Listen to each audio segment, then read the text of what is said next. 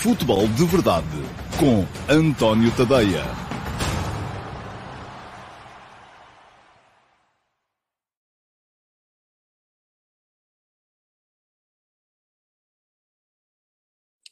Olá a todos, muito bom dia. E hoje tivemos falsa partida. Para quem está a ver em direto, enfim, quem está a ver em diferido não se vai aperceber de nada, mas quem está a ver em direto apercebeu-se.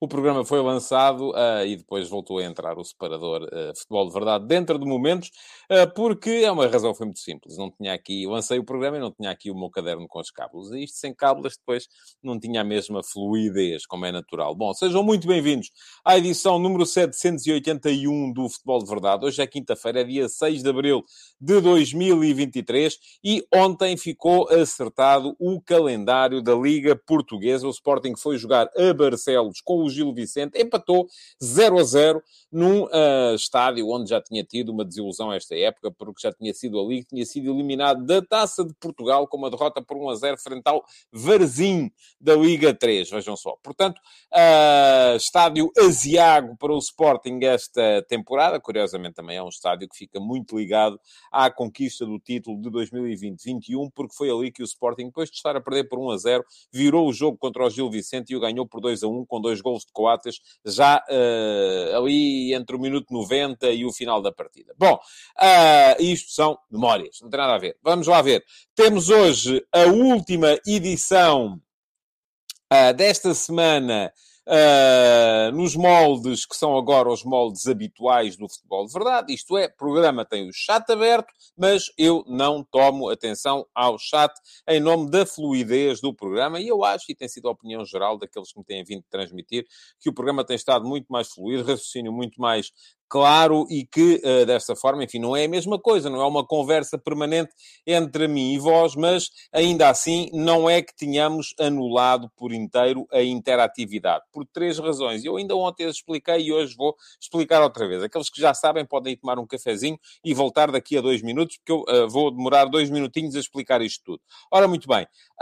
Continua a haver no Futebol de Verdade, de segunda a quinta-feira, 2 espaços interativos, que são a pergunta na MUS, e a pergunta na MUS é a resposta, até detalhada da minha parte, a uma pergunta das que vocês deixarem na caixa de comentários da emissão gravada do Futebol de Verdade da véspera. Vocês só têm que ir lá à emissão gravada, ela fica disponível assim que o programa acaba. Vão à caixa de comentários e deixam perguntas. Às vezes até podem deixar perguntas das que deixaram no live chat, que eu vou ler no final, mas não consigo recuperar. Portanto, este é um dos espaços de interatividade. Há outro espaço de interatividade, que é a pergunta do Discord, e a pergunta do Discord funciona exatamente como a pergunta na MUS, só que vem de um sítio diferente, e o sítio diferente é que, vem do meu servidor de Discord, conforme o próprio nome indica, e quem é que acede ao meu servidor de Discord? Todos os subscritores premium do meu Substack que queiram lá estar, podem lá estar. Vou pôr a passar aqui em baixo o endereço do meu Substack, está aqui já a passar, é tadeia.substack.com. Vou deixar aqui em cima também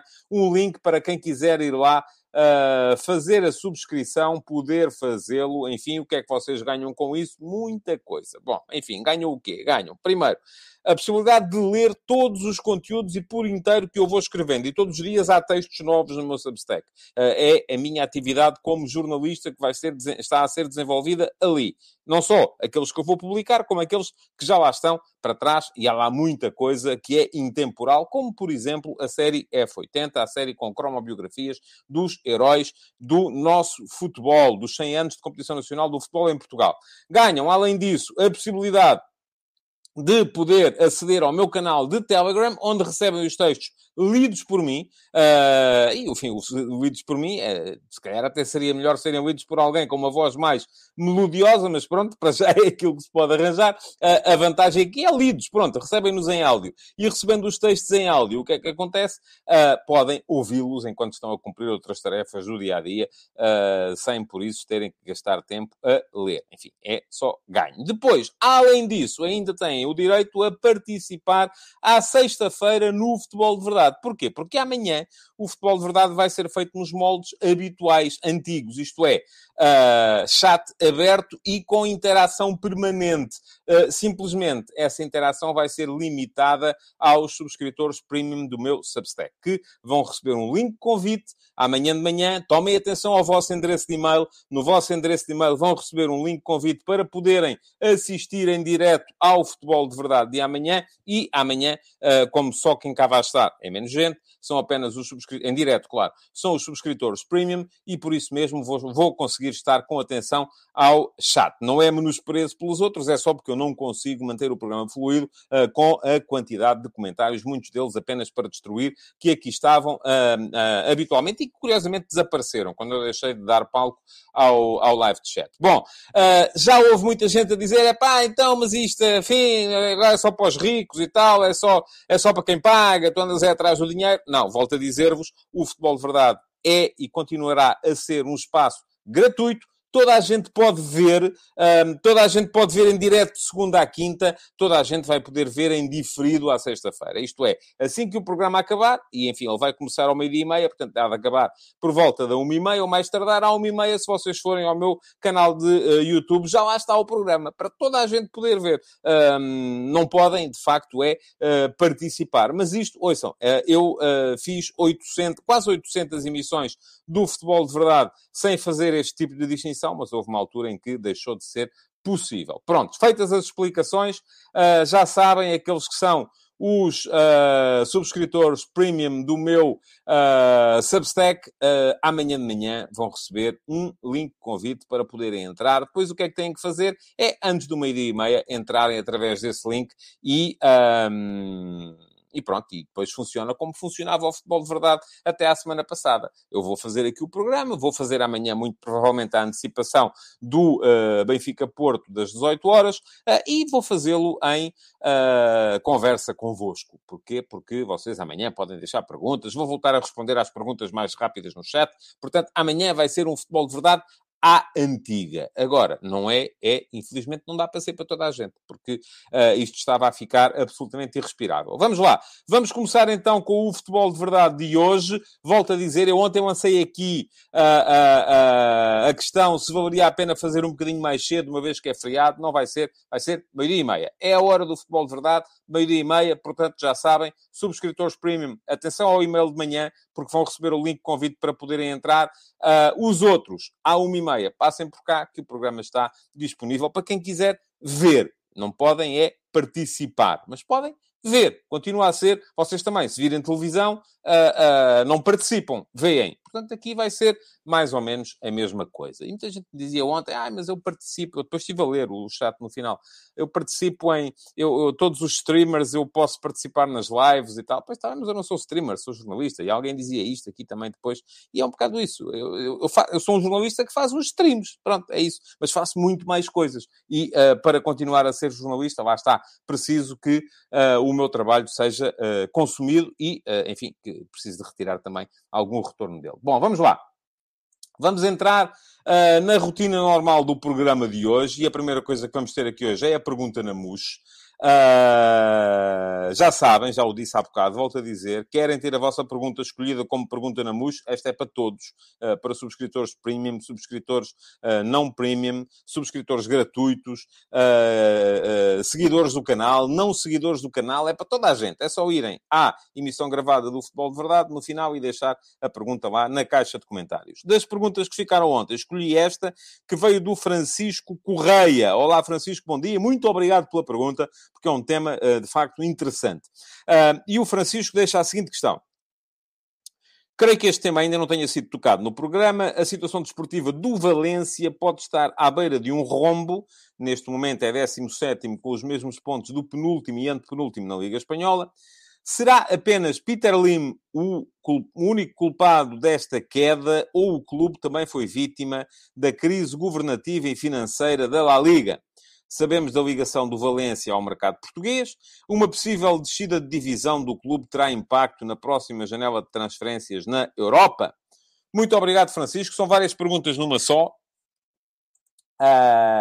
Basicamente, identifico aqui 3 perguntas. Primeira, será Peter Lim o único culpado da situação do Valência? Segunda, será que a situação do Valência tem a ver com a crise desportiva e financeira do futebol espanhol?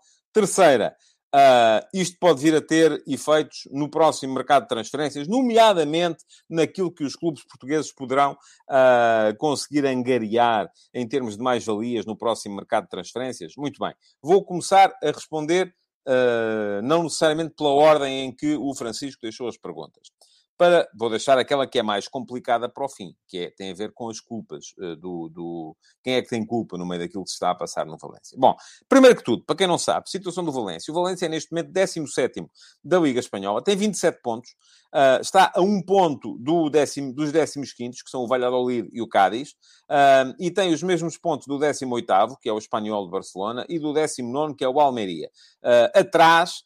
depois só está o Elche, que já encomendou a alma ao criador e vai direitinho para a segunda liga, não tem já grandes hipóteses de salvação, mas a questão é que ainda há aqui 2 lugares de despromoção para serem decididos. E o Valência, neste momento, está com os mesmos pontos de duas dessas equipas. Portanto, está em sérios riscos de descida. Primeira questão, e aquela que me parece mais fácil de responder. Será que isto é consequência da crise financeira, como é que dizia o Francisco? Deixa-me cá ver, outra vez, da crise governativa e financeira da Liga Espanhola? Não. Eu acho que não, pelo menos. Porque se fosse assim, haveria muito mais clubes a queixarem-se, e a verdade é que, embora as competições europeias deste ano não tenham sido fantásticas para os clubes espanhóis, bem pelo contrário, enfim, estava o Real Madrid, ainda com boas hipóteses de poder vir a ter sucesso na Liga dos Campeões, mas, tirando isso, os outros acabaram por passar pelas competições europeias de forma quase anónima.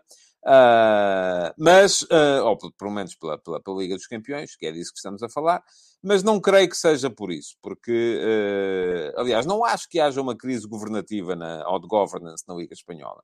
Acho que podemos concordar ou discordar da liderança do Sr. Javier Tebas, e eu tendo mais a concordar do que a discordar. Mas se há coisa que existe em Espanha que não existe em Portugal, pelo menos, de facto, uma capacidade da Liga para mandar. Em Portugal, já disse isto aqui várias vezes, a Liga, por mais que queira, não manda, porque quem manda são os clubes, e os clubes, assim que aparecer uma Liga que queira mandar um bocadinho, correm de lá com essas pessoas. Portanto, quem está na Liga tem sempre aquela tentação, o que é que eu faço agora? Tento mandar e sou corrido, ou tento passar pelos intervalos da chuva e vou-me mantendo aqui, e eventualmente pode ser que consiga fazer alguma coisa sem eles repararem. Pronto, em Espanha não é assim. Em Espanha, o Sr. Tebas manda e manda mesmo. E quem está mal, muda-se. Ponto final. Portanto, não acho que haja crise governativa. Há, de facto, alguma crise financeira. Isso é verdade. Isso tem-se visto no comportamento dos clubes espanhóis no mercado. A questão é que eu acho que o Valência está na situação em que está, não em consequência desta crise financeira, mas é um sintoma desta crise financeira. E esta crise financeira deveu-se a muito investimento mal feito. A questão é esta. Houve muitos clubes a fazerem investimento completamente desproporcionado e completamente à toa. E o Valência foi um deles. E, portanto, chegamos à segunda questão, que é, isto pode vir a ter efeitos no mercado português? Também lhe vou dizer, também acho que não. Porque o Valência já foi chão que deu uvas. Isto é, já houve uma altura em que, fruto daqueles investimentos um bocadinho à toa, os clubes portugueses, e muito através da intermediação do Jorge Mendes, chegavam ao Valência e vendiam tudo e mais uma coisa e um par de botas por cima. Portanto, isso já não acontece. Reparem. Este ano, o Valência só gastou no mercado 12 milhões de euros. É menos do que qualquer dos grandes de Portugal. E destes 12 milhões, é verdade, 8 milhões foram no André Almeida, que saiu do Vitória Sport Clube. Mas está lá também o Samuel Lino, mas está emprestado pelo Atlético de Madrid, portanto não foi o Valência que o adquiriu. Na época passada, 21-22, o Valência gastou ao todo no mercado 12 milhões de euros. Há 2 anos, 2021, o Valência não gastou no mercado, só recebeu jogadores por empréstimo. O último ano de investimento, assim um bocadinho à bruta e à toa, foi em 1919, perdão, 1919 tinha graça. 2019-2020, em que o Valência contratou o Silasen, contratou o Maxi Gomes, contratou o Thierry Correia. Aliás, esta história do Thierry Correia deu muito barato, pelo menos aqui eu vou sempre lembrando, porque o Valência pagou 12 milhões de euros por um jogador que não tinha... tinha 5 jogos, salvo erro, na equipa principal do Sporting. Eu já várias vezes disse aqui que acho que aquilo não foi uma contratação, foi um empréstimo. E não foi necessariamente do Valência, pode ter sido da Gestifute. E que, se calhar, o Sporting teve que pagar esse empréstimo mais tarde, fazendo depois outras aquisições. E já várias vezes aqui citei o caso, por exemplo, do Rubén Vinagre, que foi contratado pelo Sporting, se calhar pelo valor que acresceu àquilo que era o valor normal do Thierry Correia e que foi pago na altura pelo Valência. E isto conduz-nos, portanto, só para dizer que não creio que isto venha a ter assim grandes efeitos no mercado português, porque o Valência já não está a investir assim tanto. Há 3 anos, pelo menos. Portanto, não é por aí. Isto conduz-nos, no entanto, à outra questão, à questão final, e aquela que é, do meu ponto de vista, fulcral, e que está a matar da cabeça e do coração os adeptos de futebol na zona levantina, e do Valência mais especificamente, que é: quem é que tem a culpa? Quem é que fez a geneira?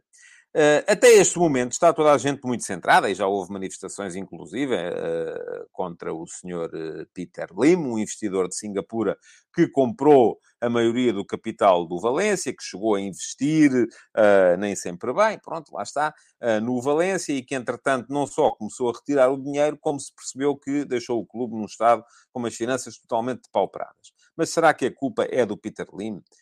Para isto era preciso nós percebermos uma coisa que não nos é acessível, mas que podemos sempre fazer a pergunta, que é: o que é que quer, o que é que queria Peter Lim quando comprou o Valência? Queria o quê? Queria fazer um clube para rivalizar com o Real Madrid e o Barcelona? Queria fazer um entreposto de jogadores para poder, eventualmente, através de uma parceria com um empresário, neste caso seria Jorge Mendes e a Gestifute, fazer bons negócios, conseguir valorizar alguns jogadores para depois poder ir retirar essa mais-valia de outro lado? Queria, eventualmente, acertar contas através de negócios que tinham sido feitos noutras áreas, porque a gente aqui nunca sabe. Estas coisas estão todas fechadas atrás, e têm que estar, é assim a lei, atrás do sigilo bancário. Eu sei lá se, e atenção, isto é mesmo só uma questão, eu sei lá se o dinheiro do Valência não serviu ao Sr. Peter Lim para acertar contas com benefícios que possa ter tido noutro tipo de negócios com os mesmos parceiros noutras áreas da sociedade. Não sei, não posso saber, só posso fazer aquilo que fazem os jornalistas, que é perguntar. O que é que queria o Sr. Peter Lim quando comprou a maioria do capital do Valência? O que é que queria o Sr. Jorge Mendes quando se associou ao Sr. Peter Lim para operar o mercado do Valência durante anos a fio? Com negócios que, a quem estava do lado de fora, pareciam muitos deles absolutamente catastróficos. E, portanto, só depois destas perguntas serem respondidas é que é possível dizer assim: fez bem ou não, fez mal. Porque, tanto quanto eu sei, o Valência até pode ser parte de um esquema de pirâmide, que está lá para isso mesmo, para comprar, para depois vender, para depois ser comprado e por aí afora. Ninguém sabe do lado de cá. Isto, meus amigos, só mesmo, e eu, se querem que vos diga, acho que há indícios mais do que suficientes para que as contas sejam devidamente investigadas. E eu, se fosse adepto do Valência, quereria que isso viesse a acontecer. Porque lá está, os adeptos é que têm que ser, mesmo que haja um investidor a comprar o capital, os adeptos é que têm que ser, em última análise, os garantes da estabilidade e de que o clube está lá para... ou de que o investidor está lá para ajudar e não para se ajudar a si próprio. Porque até aqui, eu que eu saiba, o Sr. Peter Lim não está em dificuldades financeiras. Também não sei se está, se não está, mas pelo menos não li notícias a esse respeito. Bom, vamos seguir em frente. Vamos passar então para a próxima secção do Futebol de Verdade, e é a pergunta que vem do Discord e tem muito a ver com o mercado também. Porque eu percebi que ontem o Ricardo Pinho que é agente FIFA e faz o favor de ser um dos subscritores premium do meu Substack, deixou, percebi só depois, deixou aqui no live chat alguns comentários àquilo que eu tinha dito relativamente ao Transfermarkt e ao facto de eu achar que o Transfermarkt, apesar de tudo, é uma boa... Isto foi a propósito do processo de compra da SAD, ou de venda, da SAD do Nacional, da alienação, é mais correto dizer assim, da SAD do Nacional da Madeira, e o Ricardo, que faz o favor de ser um dos subscritores premium do meu Substack, depois foi ao Discord deixar a pergunta que eu vou responder agora, já em seguida. O snapshot é o Ricardo Pinho, pronto. É o snapshot para os amigos. Veio fazer as seguintes questões. O Transfermarkt é uma boa ferramenta de avaliação dos jogadores. Então, como explicam que o Diomande tivesse o valor de 0, eu por acaso não fui certificar-me disto, se tinha valor 0 ou não, e depois tenha sido vendido por 10 milhões, ou lá o que foi. Creio que foram 8 milhões e meio, mas também, enfim, não me fui certificar porque não é isso que está aqui em causa. E então o Snapshot veio dizer que, claramente, o Transfermarkt não é uma boa ferramenta de avaliação de jogadores. Eu não sei se o Ricardo está cá hoje. Tinha todo o gosto em que estivesse, estava só aqui. Agora abri o chat, olha, vejam só. Vim aqui dar uma vista de olhos ao chat, a ver se ele está. Pelo menos se está, ainda não comentou. Mas pronto, abri e vou fechar outra vez. Já fechei, já está. Muito bem, vamos lá. Eu volto a dizer que o Transfermarkt é uma boa ferramenta na minha opinião, claro, do Ricardo é diferente, mas lá está, porque nós se calhar estamos a olhar para as coisas de perspectivas diferentes. Eu não sou agente FIFA, eu não vendo nem compro jogadores. E, portanto, aquilo que eu espero, ou aquilo que eu procuro quando quero determinar o valor de um jogador, não é necessariamente aquilo que quer uma pessoa que seja agente FIFA. Portanto, não é de todo a mesma coisa. Portanto, a primeira questão que temos que colocar aqui é o que é o valor de que estamos a falar? É o valor real? É o valor desportivo? É o valor de mercado? Porque são coisas diferentes. E temos que ter a noção, e o Ricardo tem seguramente, que são coisas diferentes. Vamos lá, só para explicar aqui porque é que são coisas diferentes. O valor de mercado de um jogador não está diretamente relacionado com aquilo, ou não está 100% relacionado, embora haja alguma relação, como é evidente, com aquilo que é o seu valor desportivo. Eu vou dar aqui uma série de exemplos que podem servir-vos para perceber, por exemplo, o valor de mercado de um jogador depende da idade. Um jogador de 28 anos, obviamente, não tem no mercado o mesmo valor que um jogador de 21. Porquê? Porque quando se contrata um jogador, e se faz na perspectiva de lhe fazer um contrato de 4 ou 5 anos, um jogador de 21 anos faz-se um contrato para ele estar válido até aos 25 ou aos 26. Portanto, vamos apanhar o auge do jogador. E no fim desse contrato, se o jogador não quiser renovar, o seu valor de mercado é 0. Porquê? Porque sai a custo 0. Ou melhor, o valor ele pode capitalizá-lo até recebendo prémio de assinatura, mas o valor de mercado dele é 0. Porque nenhum clube vai pagar ao clube com que ele tem contrato para o contratar. Fica livre. Em contrapartida, se contratamos um jogador de 28 anos, já não lhe vamos fazer, se calhar, um contrato de 5 anos, até aos 33, porque não sabemos até que ponto é que ele aos 33 ainda vai dar o mesmo rendimento. Portanto, o valor do investimento que é feito, em vez de ser amortizado em 5 anos de contrato, passa a ser amortizado, se calhar, em 2 anos de contrato. E, portanto, passa a custar mais por ano. Se eu pago 50 milhões de euros por um jogador e lhe faço um contrato de 5 anos, e lhe faço um contrato a receber 2 milhões por ano, portanto, o custo total da operação, já não vou falar aqui de impostos, ou de segurança social, ou de seguros, são 60 milhões de euros. 60 milhões de euros a dividir por 5 anos dão 12 milhões de euros por ano. Se eu pago os mesmos 50 milhões de euros por um jogador de 28 anos e lhe faço um contrato de 2 anos a pagar os mesmos 2 milhões por ano, eu só gasto 54 milhões de euros, mas tenho que fazer a amortização destes 54 milhões em 2 anos e, portanto, o valor de cada ano são 27 milhões de euros, em vez dos 12 que falávamos há bocado. Portanto, aqui é fácil de perceber que o valor desportivo, e um jogador de 28 anos está perfeitamente em condições, aliás, há quem diga que o auge da carreira é aos 27, 28, de vir a dar muito rendimento desportivo. mas não vai dar rendimento em termos de valor de mercado. Depois, o valor de mercado de um jogador depende de mais uma série de coisas. Já vos falei aqui de uma. Enfim, embora de uma forma en passant, que é a margem de progressão. Eu, se contrato um jogador de 21 anos, posso estar a contratá-lo não só para retirar dele rendimento desportivo, como para retirar dele mais-valias financeiras daqui a 2, 3 anos, quando eventualmente puder vir a transacioná-lo com mais-valias financeiras.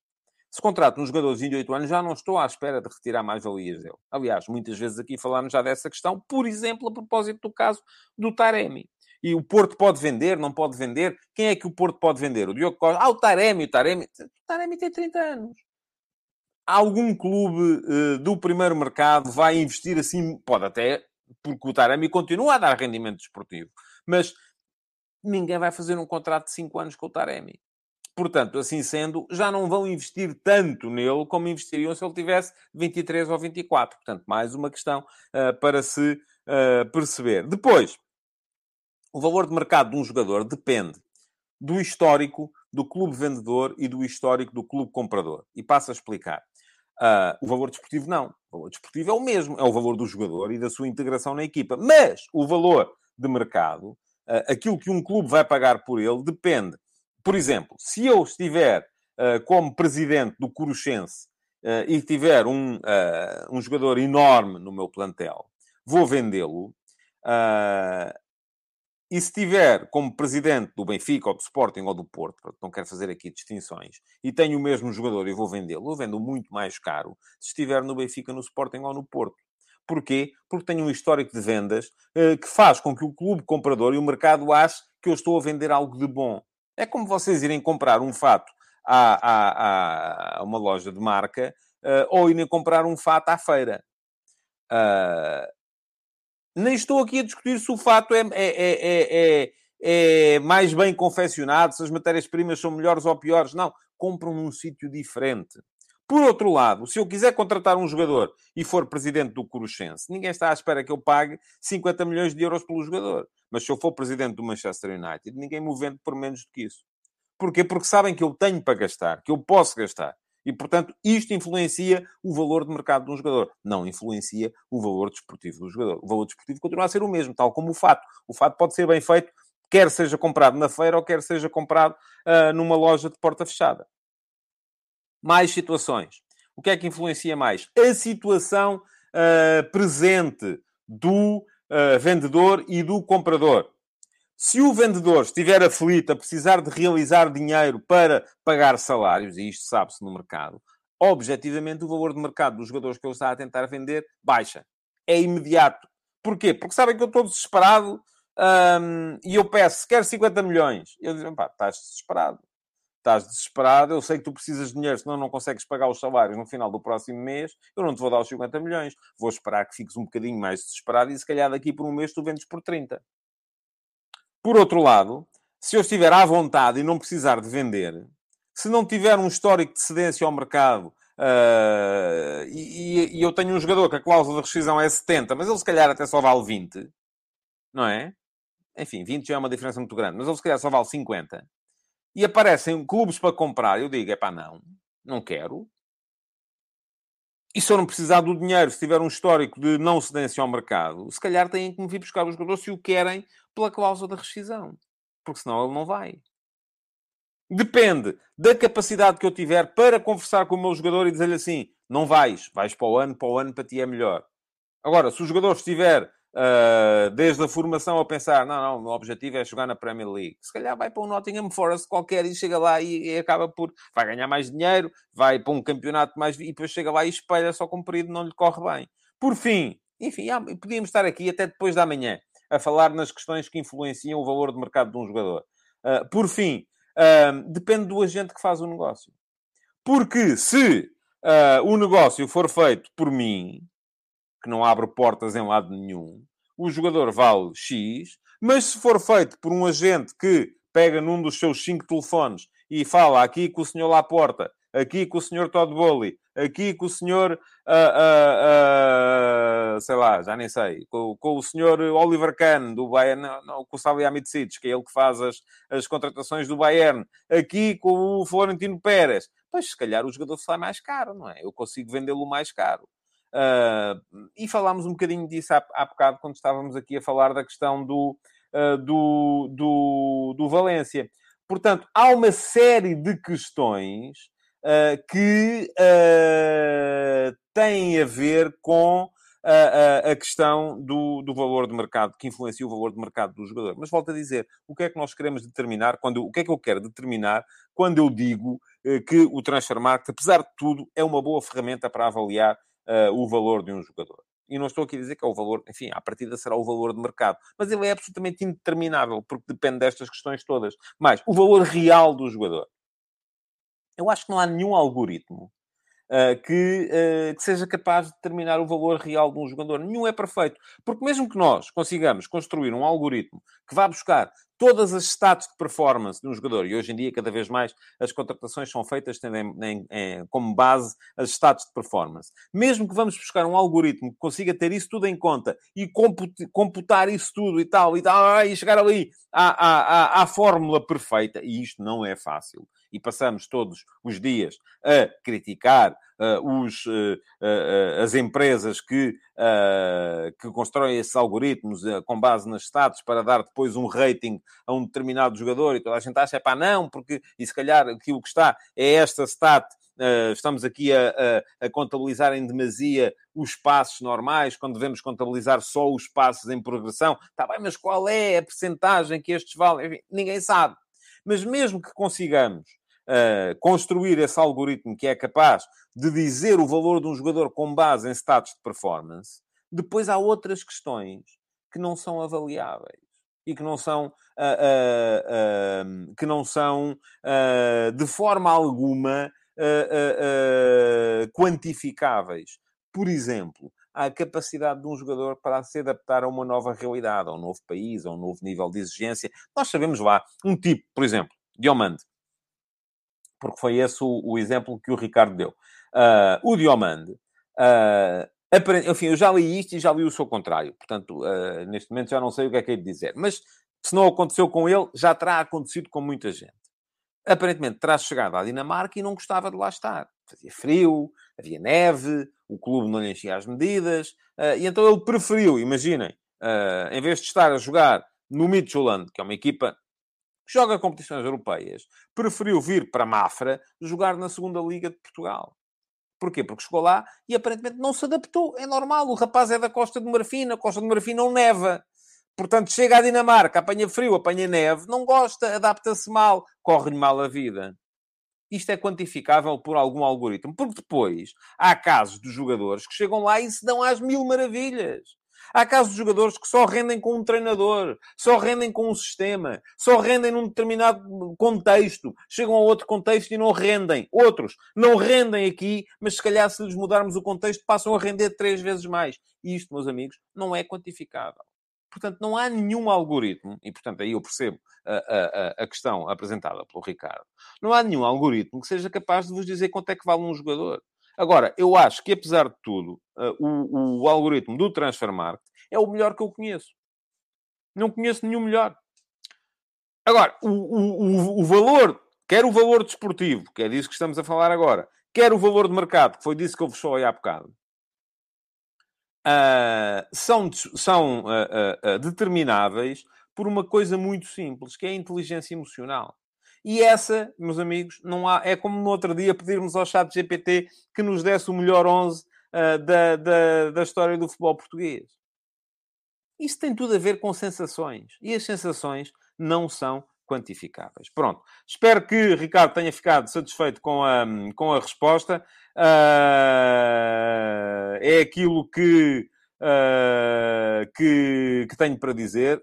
E a questão que lhe deixo assim, e podemos depois continuar a conversa no Discord, é, ok, vamos todos concordar que o Transfermarkt não é uma ferramenta perfeita, não é de facto, e muito menos será uma ferramenta, que era isso que estava aqui em causa ontem, para podermos determinar o valor de uma SAD, porque a SAD, foi isso que eu disse aqui ontem, e a conversa veio daqui, não depende, não é só o valor dos passos dos jogadores, há muito mais coisas, a licença desportiva, as instalações, o nome, enfim, há muito mais coisas que têm que ser quantificáveis, mas a questão que eu lhe deixo, Ricardo, é Conhece alguma melhor? É que se conhece, vamos todos para lá. Migramos todos para lá e passamos a usar essa em vez de usarmos o Transfermarkt. Bom, vamos em frente.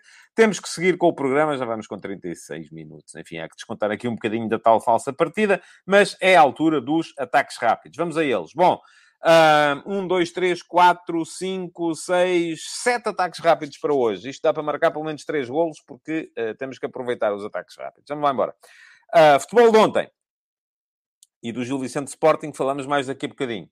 Real Madrid foi a Barcelona ao Camp Nou, enfrenta 95 mil adeptos, espetar 4-0 no líder da Liga Espanhola.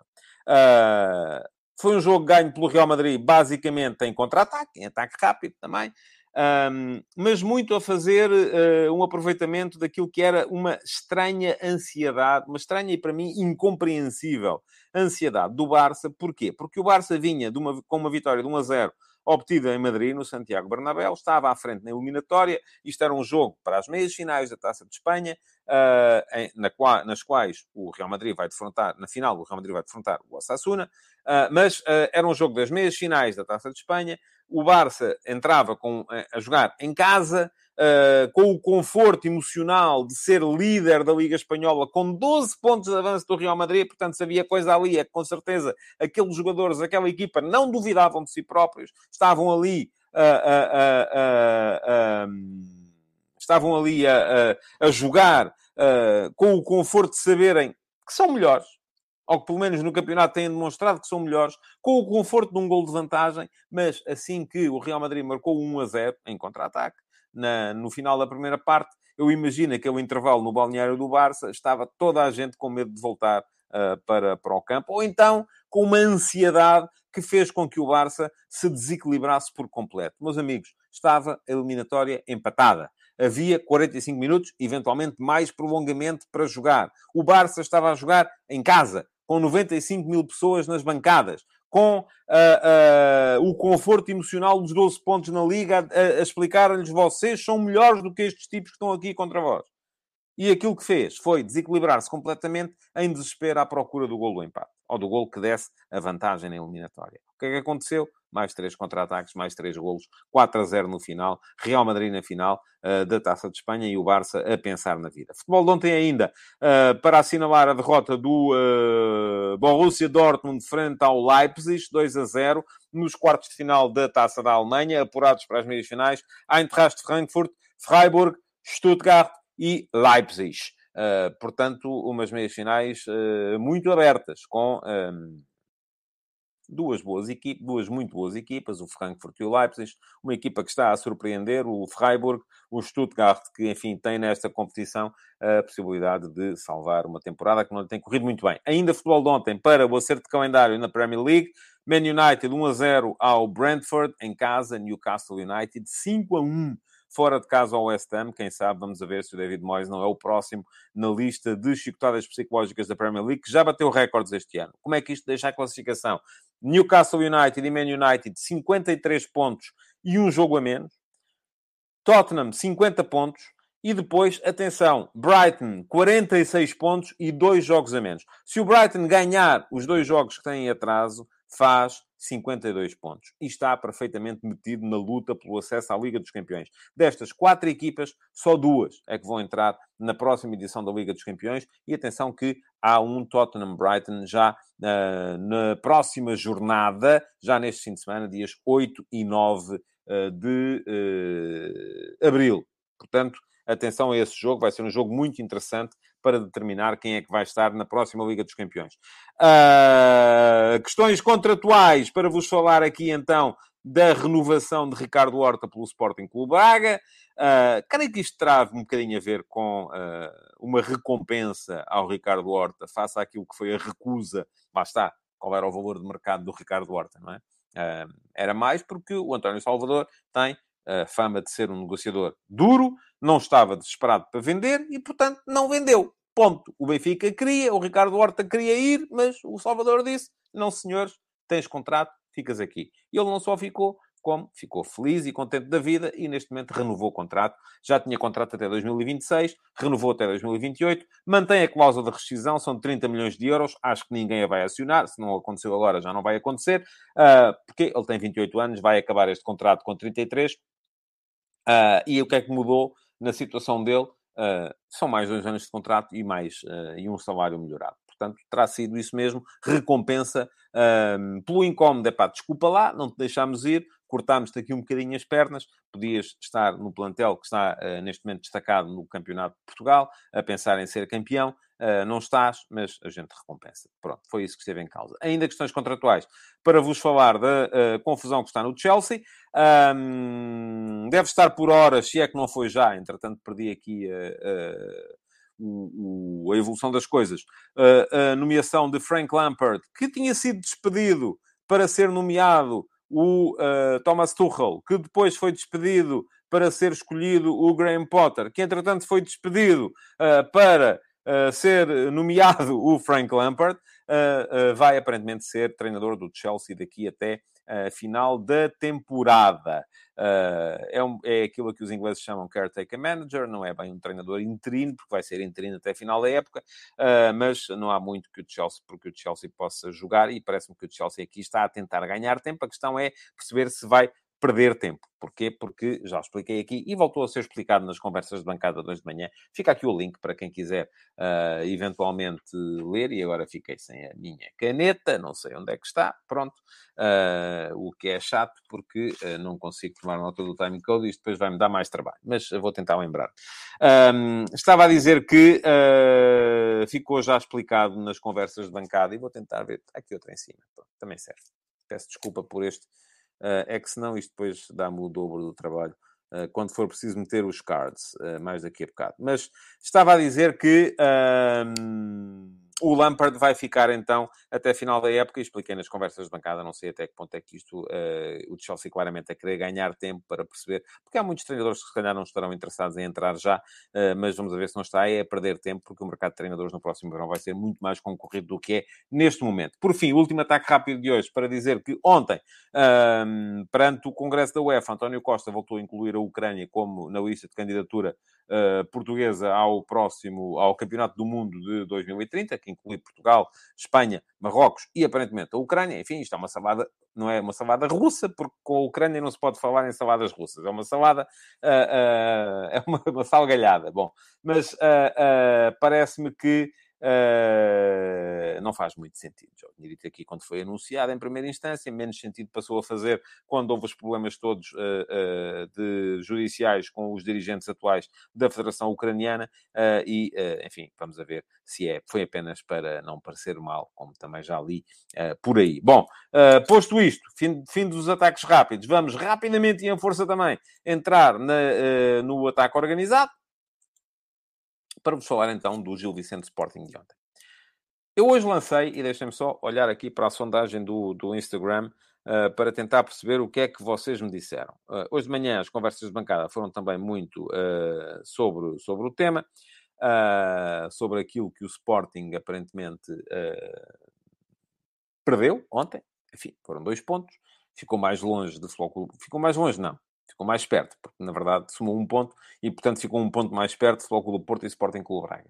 Mas não ficou tão perto como gostaria de ter ficado e, sobretudo, não coloca tanta pressão em cima dos adversários como gostaria de ter colocado.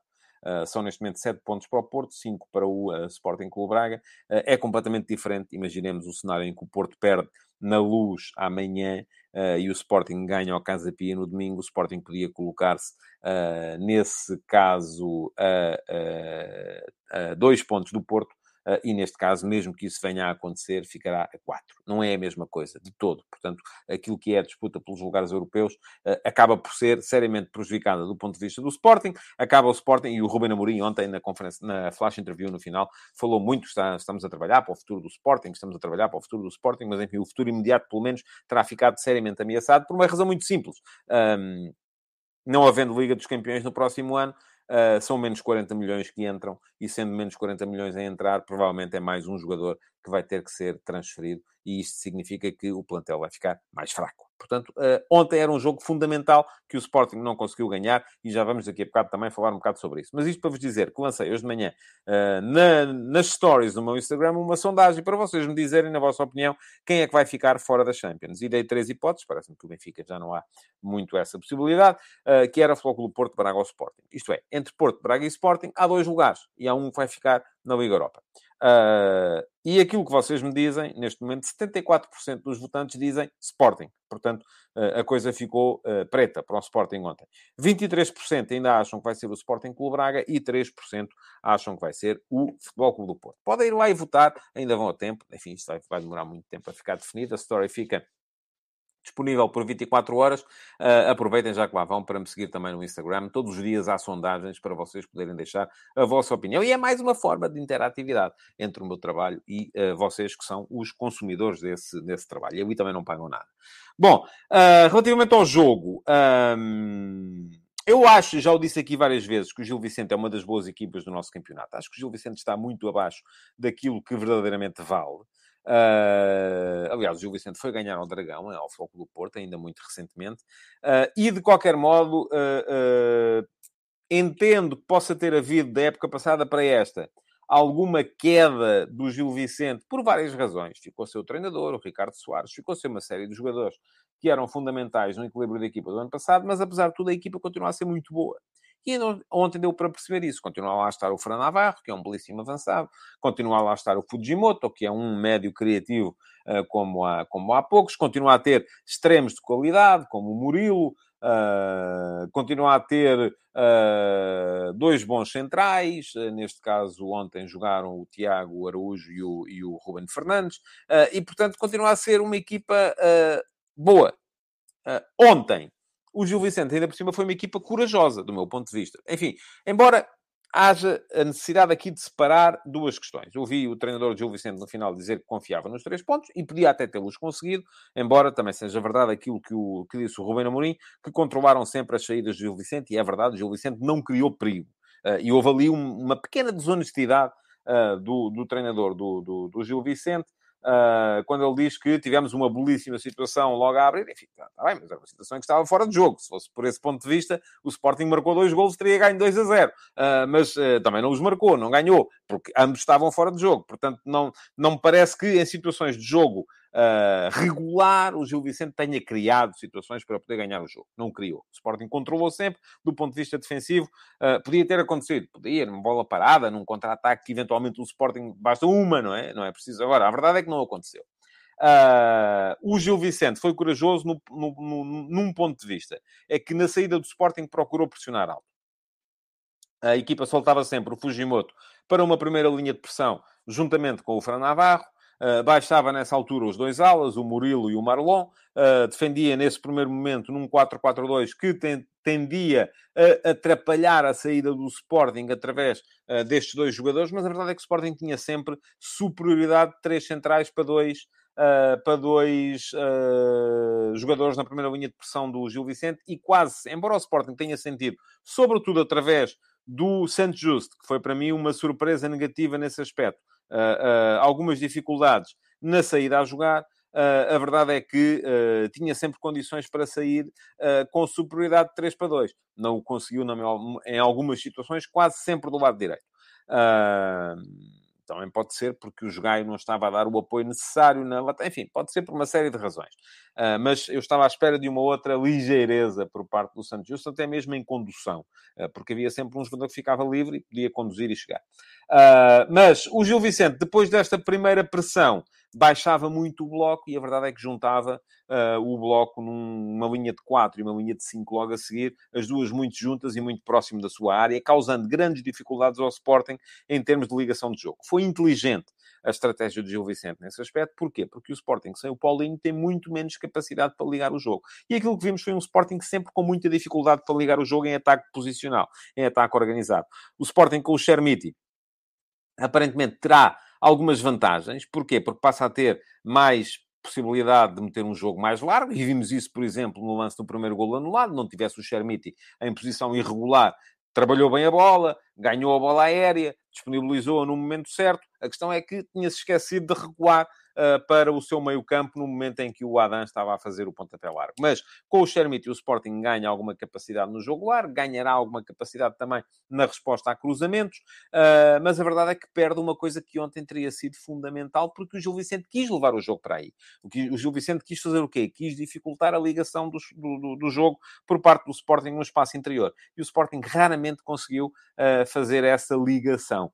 O Ruben Amorim tentou tudo, para conseguir dar a volta a isso. Primeiro com a entrada do Nuno Santos e o Mateus Reis a baixar para central esquerdo, abdicando ali do Gonçalo Inácio e ganhando então mais capacidade para um dos centrais sair em posse, porque era preciso isso. Tinha 3-2, era preciso que um deles saísse em posse face àquela primeira linha de pressão. Tentou, e com a introdução do Nuno Santos como ala, ganhando mais velocidade no corredor esquerdo, para ter mais cruzamentos. Tentou depois, inclusive, baixar o Pedro Gonçalves para meio campo, porque era preciso alguém do meio... Não havendo, da parte do ponta de lança, a capacidade para aparecer entre linhas, a receber e a ligar, porque o Chermiti não tem isso. Paulinho tem, o Chermiti não tem.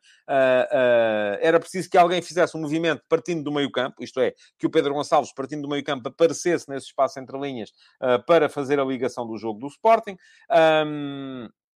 Mas a verdade é que, tudo somado, o Sporting em ataque posicional criou pouco. Houve pouca criação. Como é que o Sporting conseguia criar? Conseguia criar quando recuperava a bola, quando fazia reação à perda, quando fazia pressão mais alta, conseguiu várias vezes recuperar a bola para meter transições ofensivas, e aí sim podia ter sido muito mais perigoso, tivesse tido capacidade para definir de outra maneira. E quando digo definir, não é finalizar. É mesmo, conforme... E o Ruben Amorim identificou bem esse problema, do meu ponto de vista. Era o penúltimo passe. Era o jogador que recebia e que dava para o jogador que ia assistir para a finalização. Aí, muitas vezes, o passe ou saiu atrasado, ou saiu no momento errado, ou saía cedo demais, ou saía tarde demais e o colega já estava fora de jogo. Portanto, houve aí muita incerteza em espaço de criação por parte do Sporting. Mesmo assim, o Sporting podia e devia ter ganho. O Sporting criou e acabou o jogo com um XG de 1,6, portanto devia ter marcado pelo menos um golo, e eventualmente 2, se tivesse tido uma boa capacidade de aproveitamento. O XG do Gil Vicente foi de 0,5, portanto até podia eventualmente ter marcado um golo, mas o mais normal de facto era que não o tivesse feito. Assim sendo, enfim, das consequências para a classificação já vos falei antes, mas fica tudo muito mais complicado para o Sporting, que não conseguiu meter a pressão que quereria com certeza meter nos adversários. Bom, vamos chegar ao final. Queria lembrar-vos, por favor, para deixarem o vosso like na emissão de hoje, para se inscreverem no canal, e fica aqui o link para quem quiser fazê-lo. Quem se inscrever no canal, não se esqueça também de fazer outra coisa, que é ativar as notificações, é clicar em cima do sino para serem avisados sempre que eu entro em direto. Já sabem, amanhã, subscritores premium do meu Substack vão receber durante a manhã um link convite por e-mail. Tomem atenção ao vosso e-mail para poderem entrar em direto e participar, porque amanhã vai haver live chat aberto, é bar aberto aqui amanhã, para poderem entrar em direto na emissão do Futebol de Verdade, que começará, como sempre, ao 12:30. Depois, a partir da 1:30, o programa vai estar disponível e continuará a ser gratuito. Ninguém tem que pagar nada. Não estou aqui para enganar ninguém, como dizem os gajos, os tipos que vendem os cobertores na feira. Eu tenho isso muito na minha memória de infância. Ninguém tem que pagar nada. Quem quiser ver, pode ver a partir da 1:30. Completamente gratuito no meu canal de YouTube. Até convém, então, é que se inscrevam no canal e também não pagam nada. Por isso, é completamente à borla. Muito obrigado por terem estado aí. Conto convosco amanhã, então, para mais uma edição do Futebol de Verdade. Até amanhã. Futebol de Verdade. Em direto de segunda a sexta-feira, às 12h30.